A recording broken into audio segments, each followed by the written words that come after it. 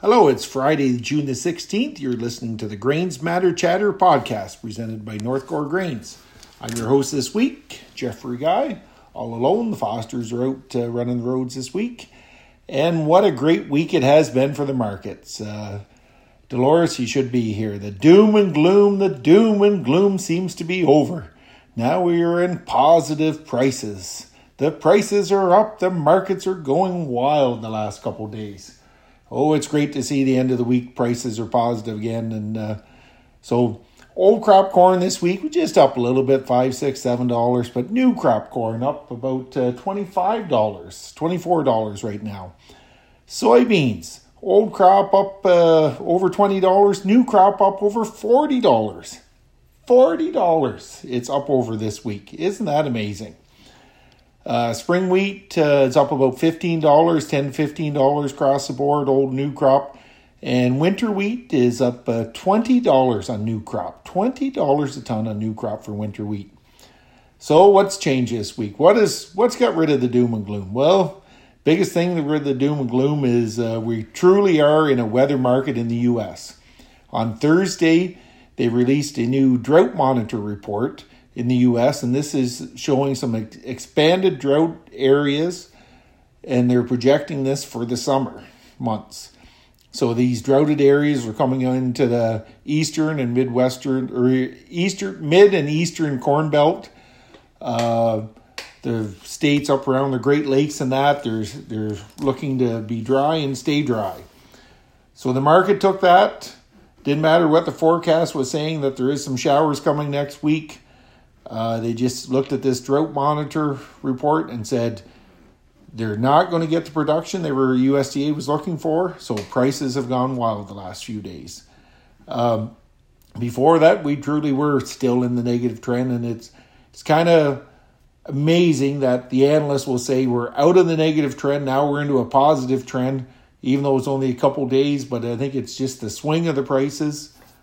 Corn and soybean, new crop corn and soybeans are both now above the 100-day moving average, and wheat's coming back up to their 100-day moving average. So that's the big positive in the markets. Let's see what else. Here's a little bit of a negative this week is that our Canadian dollar is getting stronger. Reached 76 cents today against the U.S. dollar. That's the highest it's been since September of last year. And I think this strength is coming with the U.S. not increasing their interest rates this week. Even though they're saying they probably will still have another couple increases later this season, they didn't increase it this week, whereas other currencies, Canadian currency, remember we increased the week before. EU increased interest rates, they're expected to next week. The Bank of England's expected to, so seem to have brought some weakness to the U.S. dollar. So anyhow, that higher Canadian dollar is going to put some pressure on local basis levels to pull back. Oil stayed pretty steady this week, just under $70 to, say, $68 to $72 a barrel. I think it's at 71 and a quarter here this afternoon, so no big swing in that one. Let's see, in the wheat market, so corn and soybeans pulled up because of the drought. They helped, the higher price of corns helped to pull up wheat prices.